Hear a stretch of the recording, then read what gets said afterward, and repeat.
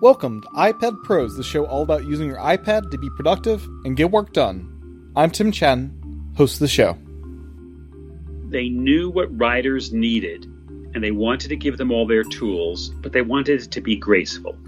And Eon Timeline manages to do it basically by breaking everything down into three categories. It's either what they call an event, which is something that happens at a certain time, or they call it something like an asset. And that can be any specific thing that isn't time-based that you want. A character, a location, a character arc.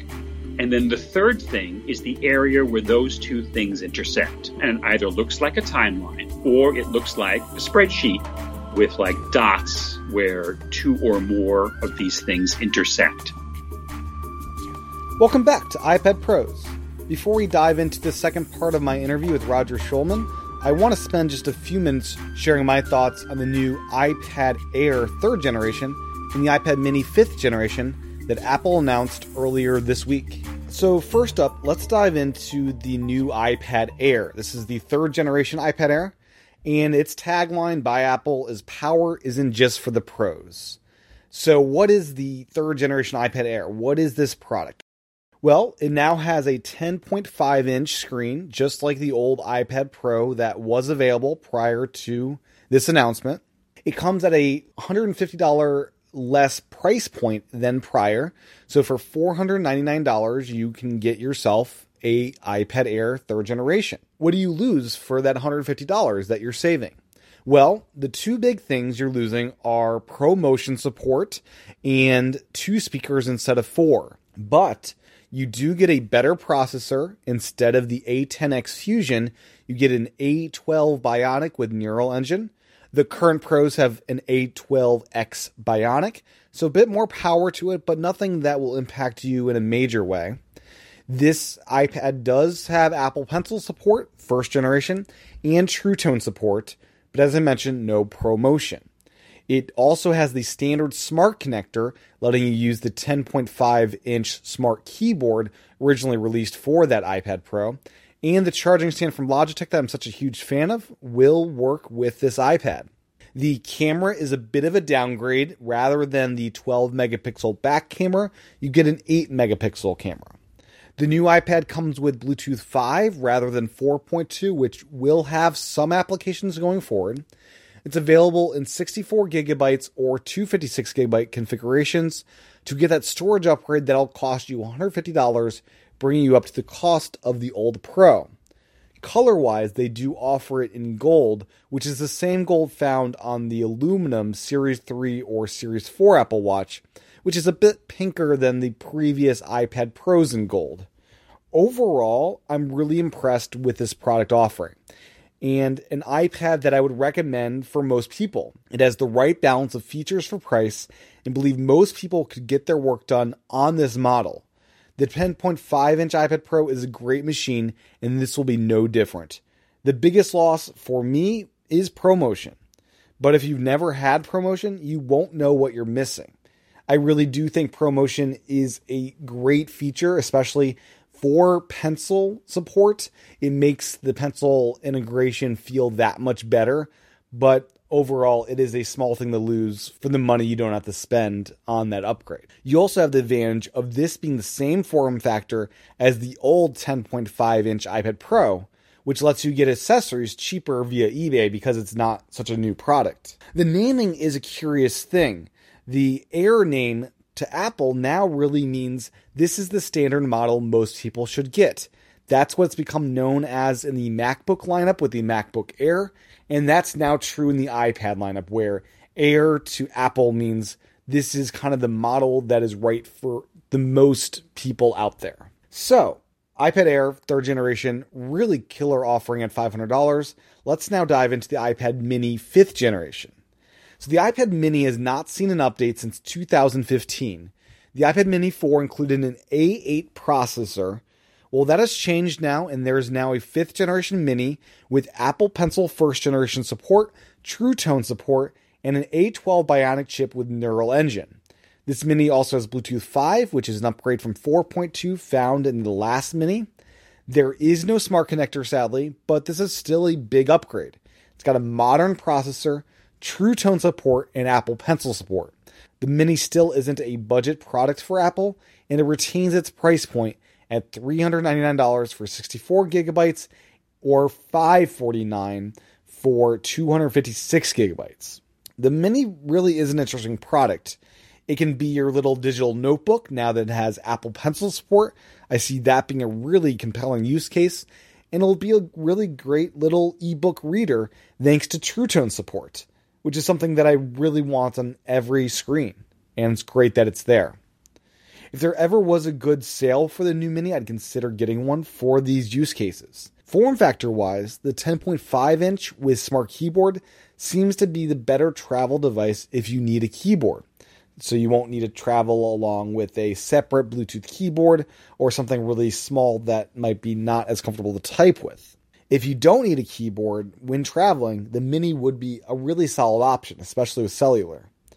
Overall, it's really awesome to see the iPad lineup fill out. You can now get a base configuration iPad at a wide price range. $329, $399, $499, $799, and $999. And as I mentioned earlier, the Air naming is just Apple's way of saying $499 is the kind of model that I believe Apple believes most people would find the best balance of price versus features. A final note is that I believe most people could get their work done on the new iPad Air 3rd generation. It is a great iPad that has most of the features you will really want to have it be your primary computer. If the screen size is big enough, and I think for most people it would be, I think the features are there, and it doesn't have all the little niceties like ProMotion, but for most people that are looking to an iPad at a reasonable price point of $499, this is a great option. So I would recommend this to many people looking to get into the iPad to get work done. Another final note that I just saw after recording is that both the new Mini and Air support the Logitech Crayon, which is a really nice addition for these iPads. The Crayon not working with the new iPad Pros, the 3rd generation, seemed really odd to me, and its inclusion here is great in making the value proposition even more compelling for these new iPads. So just another thing to note in considering where's the value in this new iPad. I really do think this iPad Air is the iPad most people should be looking at and considering to get. With that, let's dive into the second part of my interview with Oscar-nominated writer and writing coach Roger Schulman. Roger, as I mentioned at the last episode, was nominated for an Oscar for his work on the hit animated comedy Shrek. He's also written a number of sequels for Disney, including The Fox and the Hound 2 and Mulan 2. And he co-created, wrote, and produced the sitcom Jonas. Roger, I mentioned, is a writing coach. You can find more info about that over at thewritercoach.com. In this part of the interview, we dive into some of his favorite apps, including a few apps I didn't know much about before speaking with him. As a reminder, you can support the podcast at patreon.com/iPadPros or by leaving a review in the Apple Podcast app. If you haven't done either, please consider helping out in either or both ways. I would really, really appreciate it. Without further ado, here's the conclusion to my interview with Roger Schulman. Enjoy. I want to dive into some of the apps that you point out to me in our email correspondence that you use. Some of these I had never heard of, that as I was looking through the App Store reviews were just, I couldn't believe I hadn't heard of them. The first one I want to talk about is Eon Timeline. What is this and how do you use it? Eon Timeline is a fascinating app that is unique, I believe, in that it takes a timeline approach to creativity. Generally, timeline software just allows you to create, like an attractive list of events. Mm-hmm. You've seen that stuff. Yeah. If you need to make a timeline, you get a timeline program and you make your timeline. That's not what this is about. This is a creative tool. It can do that, but it's primarily for writers.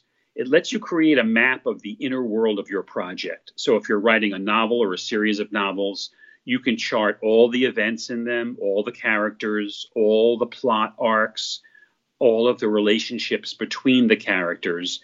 And then you can look at it as you would a timeline, which is to say chronologically, or you can use this other view, which is called a relationship map, which is more like a spreadsheet. And you can see the intersection of your characters and your events and your arcs. and there'll be little dots where these things overlap. If you want to keep track of things like, well, how many scenes is that character in, and how come I haven't seen him for a while? Or, if this guy wants thing A and this woman wants thing B, they should really do that a lot earlier in the story, because I can see looking at this thing, we don't even get to that until midway.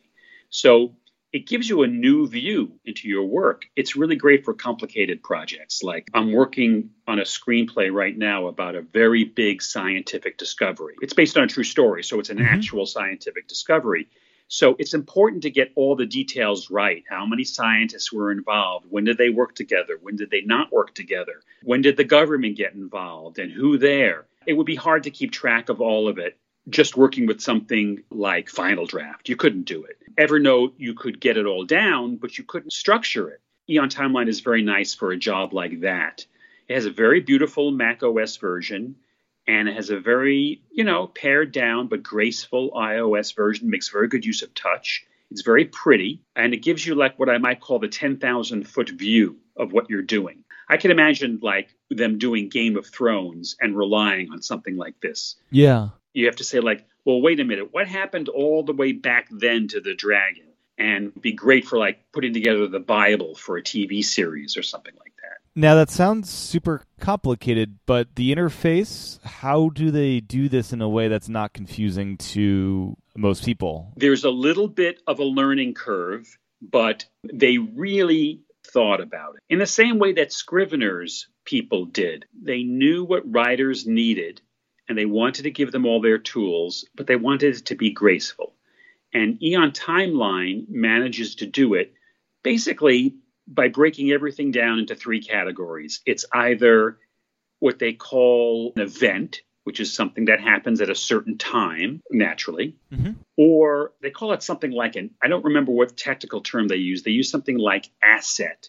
It's a word like that. And that can be any specific thing that isn't time-based that you want. A character, a location, a character arc. And then the third thing is the area where those two things intersect. And that's the main part of the program. And it either looks like a timeline or it looks like I said earlier, it looks like a spreadsheet with like dots where two or more of these things intersect. So while you can tap on something or click on something and get a pop-up menu that lets you put in all kinds of detail, once those pop-ups are closed, you have a pretty lovely looking chart that packs a lot of sort of pattern information into it. If you feel it's something you need, you sit down with it, you focus on it for like an hour, and then you're in the deep end of the pool and you're fine. Yeah. It's not Photoshop. It doesn't go on forever. It's a new kind of way of thinking and a new kind of software that you get to know in a relatively short amount of time. And then you either like it or you don't. And a feature they added to it a couple of years ago, which is really smart of them, is it integrates with Scrivener. Oh, very handy. Yeah. So if you've done all your work in Timeline and you say, okay, I got a lot of detail in here now. I don't want to have to be flipping back and forth all the time. You can actually import it into Scrivener, which takes it in and converts it into an outline. And then you've got all of that extra information inside the same file. And they're always trying to improve it. It's not expensive. My hats are off to people like that who you can tell they put their heart into this thing. It's a real jewel. Yeah. One of the cool features I saw on the description was any event on the timeline, you can kind of look up how old that character would be at that moment, which is, it makes sense for that to be there, but it's just kind of a cool thing. Sure. That's the kind of thing it's best at. You put together a character, you can put in when he was born and when he dies. And from then on, you never have to ask yourself, wait a minute, is he just a kid at this point or is he already past the age of 18? It just tells you. That's why it's best for like sweeping things. You know, you can change the timeline to any unit you want. It can be a story that takes place in 8 seconds and it'll do it. But I think more often than not, it's going to be for a story that takes place over years, decades, centuries, or something that doesn't necessarily rely on time so much, but is complex. Mm-hmm. Some kind of historical novel where there's a lot of detail, or some kind of Dickensian thing where you've got 25 characters. One of the timelines they include as an example is Murder on the Orient Express. It's a perfect example of what it's good at because it has a beginning, a middle, and an end, a certain number of days, a bunch of characters, and where they are and what they're doing at certain times is critical. So if you were Agatha Christie today and you were writing a mystery like that, it would be a good tool. Yeah. Now, when you use it, are you writing more of a summary of that event or the different thing in there? Or are you doing a full-out write, and this will actually be your starting point before going in the Scrivener? I use it as an auxiliary engine. Okay. I don't use it most of the time. Mm-hmm. When I use it, it's because I'm writing something where, A, small differences are critical. So like if I'm writing something that's based on fact, I don't want to get something wrong if I can help it. Number two, if it's a larger story, so to speak, as opposed to what I might call an intimate story. I'm writing a book right now based on my parents' love letters during World War II. They wrote each other around 1,500 letters. And my father brought them back with him when he came home from terrible experiences. And because he brought them back, there is intact a complete set of their communication over the years of the war, which is surprisingly rare. Most of the time, you're in the middle of battle, you get a letter, you read it, and then at some point, you've got to get rid of it. Mm-hmm. You can't just keep them all. But he did, and he brought them back overseas, and they're all in one place. So I'm writing the story of how my mother kind of kept him alive by sending him love through these letters, and how he kept himself alive by telling her what was going on to the extent that he was allowed to through these letters. That's a perfect example of where I can use and have used Eon Timeline. There are 1,500 letters. I want some kind of summary of what's in each of them, when they were written, which ones overlapped with what, which letter answered which one. I didn't do any prose writing in Eon Timeline. That's not what it's for. But it gives me this fantastic backbone. And when I start writing about what's going on in the lives of my mother and father during a certain portion of the war, I can zip right over to the timeline and say, okay, I can look at this letter and that letter and read it right now. I can see where I was wrong into mentioning this event because it happened after that letter was written. So there's no way mom could have known about that, and so on. Right. That's a great example of where it really helps. Because you're probably also inputting things that are just historical context of this battle happened at this time, even if it's not mentioned in the letter directly or something's happening in the States at that time. Yeah, you can stack timelines. That's one of the most powerful things about doing a timeline. You've got what's going on with my dad in one timeline, what's going on with my mom, what's going on with Winston Churchill, what's going on the home front, Yeah. And then you can say, oh, holy cow, this is when Churchill made that speech about the beach. That was the same day that my father wrote that letter. I wonder if he mentions it. It's fascinating. Yeah, definitely need to try that out. I just want a project to use it with. It's always the problem with great software. It's like, do I have a project I can use that with? Yeah. Omni Outliner is mentioned in your list. Do you have special templates you use with this? I use Omni Outliner less nowadays. When I use it, it's because I love outlines and I have the need to create a really solid outline. Sometimes I can write something that's just a treatment and go directly to a draft, or the outline that I write doesn't need to be that complicated, or I've kind of been writing scenes here and there as I've thought of them, and now I'm starting to assemble them and I need to fill in the gaps, but don't really need to outline it from beginning to end anymore. But if I have that need, that thirst for an outline, then I really need to use outline software. Mm-hmm. So that's what I use it for. In terms of the templates, I created my own Omni Outliner template for writing features. And if I'm going to do a really detailed movie outline, I'll use that. Okay. If not that, then I kind of pick almost at random an outline template to use because they have such interesting ones, Mm-hmm. like this thing called Solarized. Are you familiar with that? I think so. It's been a bit since I've used the software. They are outlines that are done in various odd colors that are supposed to be sort of stimulating yet relaxing to the eye. Yeah. It's weird when you first see it. It's Right. like different shades of yellow and pink. You'd never pick that for yourself. But never. supposedly, according to some science somewhere, this is a very productive set of colors. So I'll try stuff like that. Yeah. I still have some problem with Omni Outliner in terms of its ease of use, and I've been using it for quite some time. I just think it's not as intuitive as it could be. And at the same time, I've been leaning more and more towards using mind mapping software for the jobs that I used to use outlining software for. Yeah. With mind mapping, how'd you come upon Simple Mind? I've actually never heard of that one. MindNode is the one that I tend to gravitate towards. Yeah. MindNode is one of those big favorites, well-reviewed, very pretty, easy to use, and it's great. In fact, there are a surprising number of mind mapping softwares, considering that it's kind of an esoteric concept. Yeah. Most people I talk to don't know about mind maps. There's got to be like 20 really good ones. Yeah, and iPad is the best platform I've seen for it with touch and all that. Oh, it's fantastic. Yeah, and that's one of the reasons that I'm getting more and more into it. I've even taught classes with a mind map up on the screen rather than just notes. Yeah, interesting. Because you can kind of let the mind map grow as you reveal new concepts. I think people like that. It's dynamic. So MindNode, like I said, that was sort of like the go-to choice. But I like a really strong interface between mind mapping and outlining. I mean, obviously, I just talked about it. Simple Mind has a relatively robust outliner built in. So you can look at the mind map and look at the outline version of the same data at the same time. You can export and import in OPML, which is the underpinning of most outlining languages. Yep. I just felt overall it was more powerful than MindNode, although it took a little bit more to learn it. I don't know about MindNode, but it has a very good Mac OS version and a very good iPad version, and they're 100% compatible. Yeah. The mind maps work the same way. They look the same.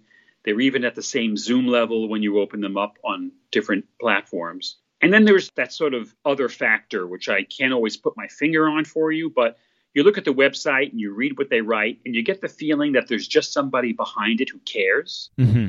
Like it's a small company and they're working hard to make it better. And if you write them, they get right back to you. And I like that about it also. But it's by no means my only mind map pick. It's worked very well for me. MindNode is really good too. Yeah. I found it just by wasting time. How else do you find these Right, things? yeah. You avoid getting work done and look up 40 different mind mapping patterns. Absolutely. I need a new tool. So Omni Group also makes OmniGraffle. Is that a tool you've used with different custom stencils for different projects, or how do you actually use that? I'd love to get to know OmniGraffle better because I love graphic design, but I've really only used it for a couple of projects, and the built-in templates and stencils are way more than enough for me. I created my own day planner because I couldn't find one that did all the things I wanted it to do. And as an exercise, I thought it would really be fun to create my own page designs. So I created it. I thought in the back of my mind, hey, if this works for me, maybe one day I can sell it or something. And I used OmniGraffle for that. I think it's actually better on the iPad than it is on the Mac, maybe. Yeah. Does that day planner, do you send a digital copy to GoodNotes, or is that something you're printing out on paper and that is something physical that you interact with on a day-to-day basis? I printed it out on paper until I found out about GoodNotes. And then when I was looking for places online to maybe sell a digital version or maybe even give it away on my website, I came across all of these templates that people have specifically designed for GoodNotes. It's a mini market. It's a subgenre. Most of them look like digital versions of those scrapbooks that people love nowadays, where you can have a digital sticker that says "You Go Girl" and put it on Monday. Yeah. That kind of stuff, all that fun, ribbony, poodly, motivational stuff. It's the complete opposite of what I designed, but people are selling them. I think it's fascinating. I don't know if it's just GoodNotes or any digital notebook, but the ones I saw were all for GoodNotes. A piece of software is good when it spawns its own like accessory market. Oh, you know? absolutely. Yeah.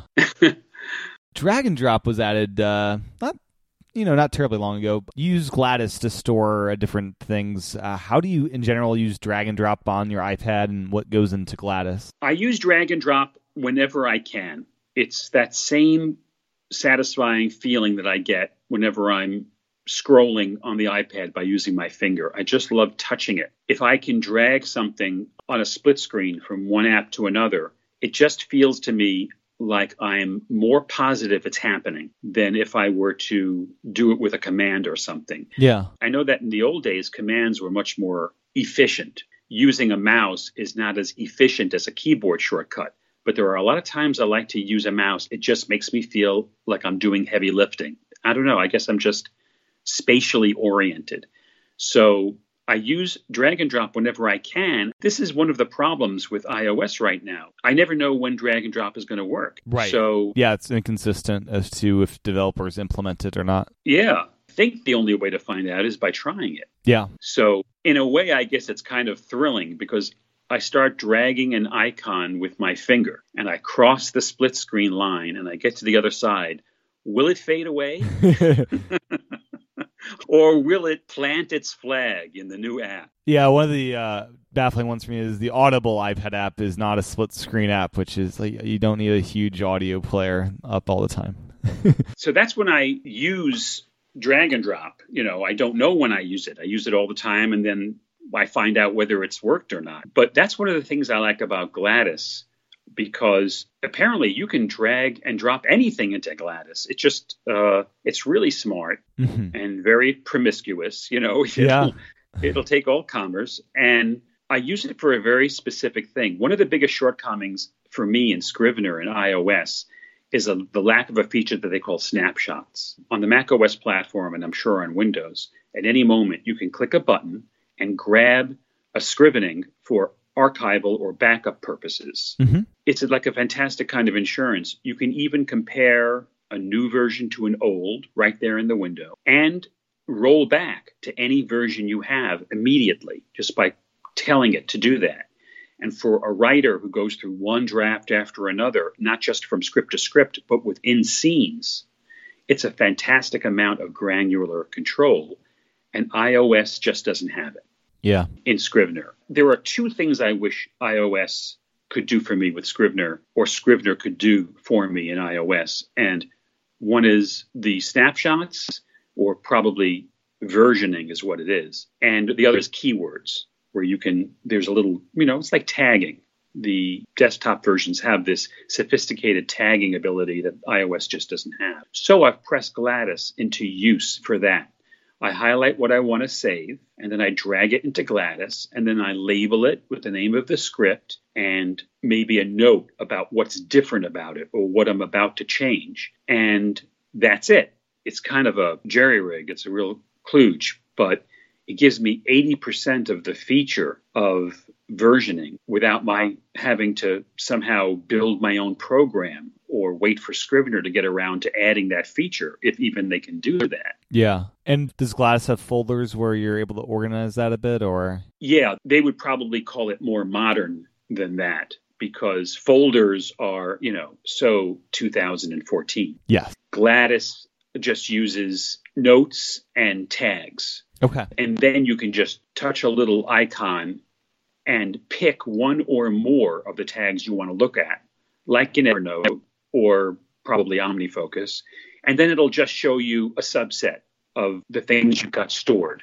So when I'm working, if I'm working on a script called Black and White, then I'll just touch the icon in Gladys and say, I just want to see the black and white snapshots, and it'll give me 18 of those. And I can see a little preview of them. And if I want to use one, I can drag it out into Scrivener, and it won't be completely perfectly formatted, but it'll be, like I said, 80% of the way there. It's frustrating. I wish it were built into the program, but it's awfully nice to be able to have a workaround like that. Yeah. Now, there's two other apps on your list that I had never heard of before. The first is Scrawl. Yeah. And what is this one? I was looking for something as simple as possible. Kind of like, what's the modern version of sticky notes? Yeah. I don't want it to organize. I don't want it to categorize. I don't want to import into it or export from it. I just need a piece of paper to write something down on, but I don't have one because I'm going to be throwing this away in 5 seconds. Gotcha. And so I started looking around. There's this program called Scrawl, which doesn't do anything, almost. Basically, it just opens a window where you can type. This is what it says in the manual. Type text into it. If you don't want that text anymore, delete it. That's basically the whole app. I don't know what more you want from me. There's only one scroll at a time. You can't have multiple scrolls. No, it's just a window that you can type into. That's great. It opens in a nanosecond, and the cursor is red, so you know you're in Scrawl. And it's just for that place where you don't want to even think about whether it's storing it or where it lives or what it is. They could have called it scrap or garbage. That's why they call it Scrawl. And it's free, and it does exactly what it's supposed to do. Almost nothing. Yeah, But that's great. That's what Scrawl is. What was the other one? WordBoard. This is a third-party keyboard. I use Grammarly as my only third-party keyboard, and this one looks rather cool. I've been trying to get a text expander for iOS to work for me for ages. Yeah, me too. I haven't made the connection with that app for whatever reason. I used text expander forever on my Mac. It so happens it got replaced by LaunchBar because a relatively recent version of LaunchBar incorporated snippets. So I no longer needed a separate app to do that. It remembers snippets of text. Mm-hmm. But there is no launch bar for the iPad, of course. It doesn't work that way. And I've tried Text Expander for iOS, and I don't get it. I think it's maybe a limitation of the operating system, but it has to be a keyboard, and there's a subscription, and it's just not intuitive to me. Yeah. But I still really, really want a way to store snippets of text for reuse. And WordBoard is what I found that comes the closest to what I want. It's a board that temporarily replaces your virtual keyboard with a bunch of snippets that can contain anything you want, and you can label any way you want. You can label it with what's in it, or you can give it its own name, or you can change the color of it, or an icon. The good thing about it is that when you use an external keyboard with your iPad, you can continue typing on your external keyboard while looking at the WordBoard on screen and use both. What I can't stand about alternate keyboards in iOS is that you can only see one at a time. Right. And if you're looking at something like WordBoard, it's perfect for putting that snippet of text in, but then you've got to switch back so you can keep writing. Yeah. I don't have to do that in this case. I've got the keyboard, I've got the iPad, half the iPad is the WordBoard, and the top half is what I'm working on. And this, by the way, is not for my creative work. Almost any software I use for my screenwriting or my prose writing will have some kind of built-in memory for character names and things like that. This is for business letters and financial communication and household chores. Mm-hmm. Because how many times you need to put in your cell phone number or your email address or a boilerplate paragraph that says, "Thanks for your email. I will get back to you as soon as I can." Right. That's what you have on your WordBoard. It's the difference between taking 3 minutes to write an email or 35 seconds, which really adds up. And is it just a single board, or are you able to scroll between different boards for different purposes? That's a great question. I have no idea because the one board can hold so many snippets that I haven't gotten past that. Okay. I could see how some keymaster might be able to just use dozens of different snippets depending upon what their work is, if they're a clerical worker or a coder or something. Yeah. But basically, if I have boilerplate paragraphs, my contact information, a few phrases I like to use, you're talking about 20 or 30 snippets, and one board can hold that easily, especially if you abbreviate the title. It doesn't have to be everything that's in it. Like, for example, "Thank you for your email" is, for me, TYE. Mm-hmm. So it just takes up 3 characters with a little square around it, and I touch it, and it says, "Thanks very much for your email." And there's plenty of room for that kind of stuff. Yeah, definitely. Now, one thing I just want to ask quickly, Airmail. Why Airmail versus the other clients out there? Well, I read a lot of reviews. It's another good way to waste time. And in each category of software, I tend to find that a few star candidates emerge. And Airmail got a lot of really great reviews. I tried that and a few others. And I think there are lots of really good email clients. So it's not like I'm saying Airmail is it. But there's a couple of things about it that I like personally. It has a lot of hooks to other apps. What I really want is kind of an old-fashioned customer relationship management software program. Are you familiar with CRM? Yes, we use one at my day job. Right. So I really love, even though it's not the trend nowadays, I really love the total integration of calendar, tasks, contacts, and email. And I used to use programs like Daylight for the Mac, where you click on a person's name, you see all the emails that person has sent you, all of the meetings you've had with them, all of the notes you've taken about that person. I think it's very powerful, but that's not the trend. And also, those powerful CRM packages tend to be very hefty subscriptions because they're for enterprise. Yeah. No one seems to be writing that kind of stuff anymore. I mean, if I really were, a coder, I'd be working on some really slick, totally integrated, modern version of Outlook. Mm-hmm. Yeah, I think Bento was a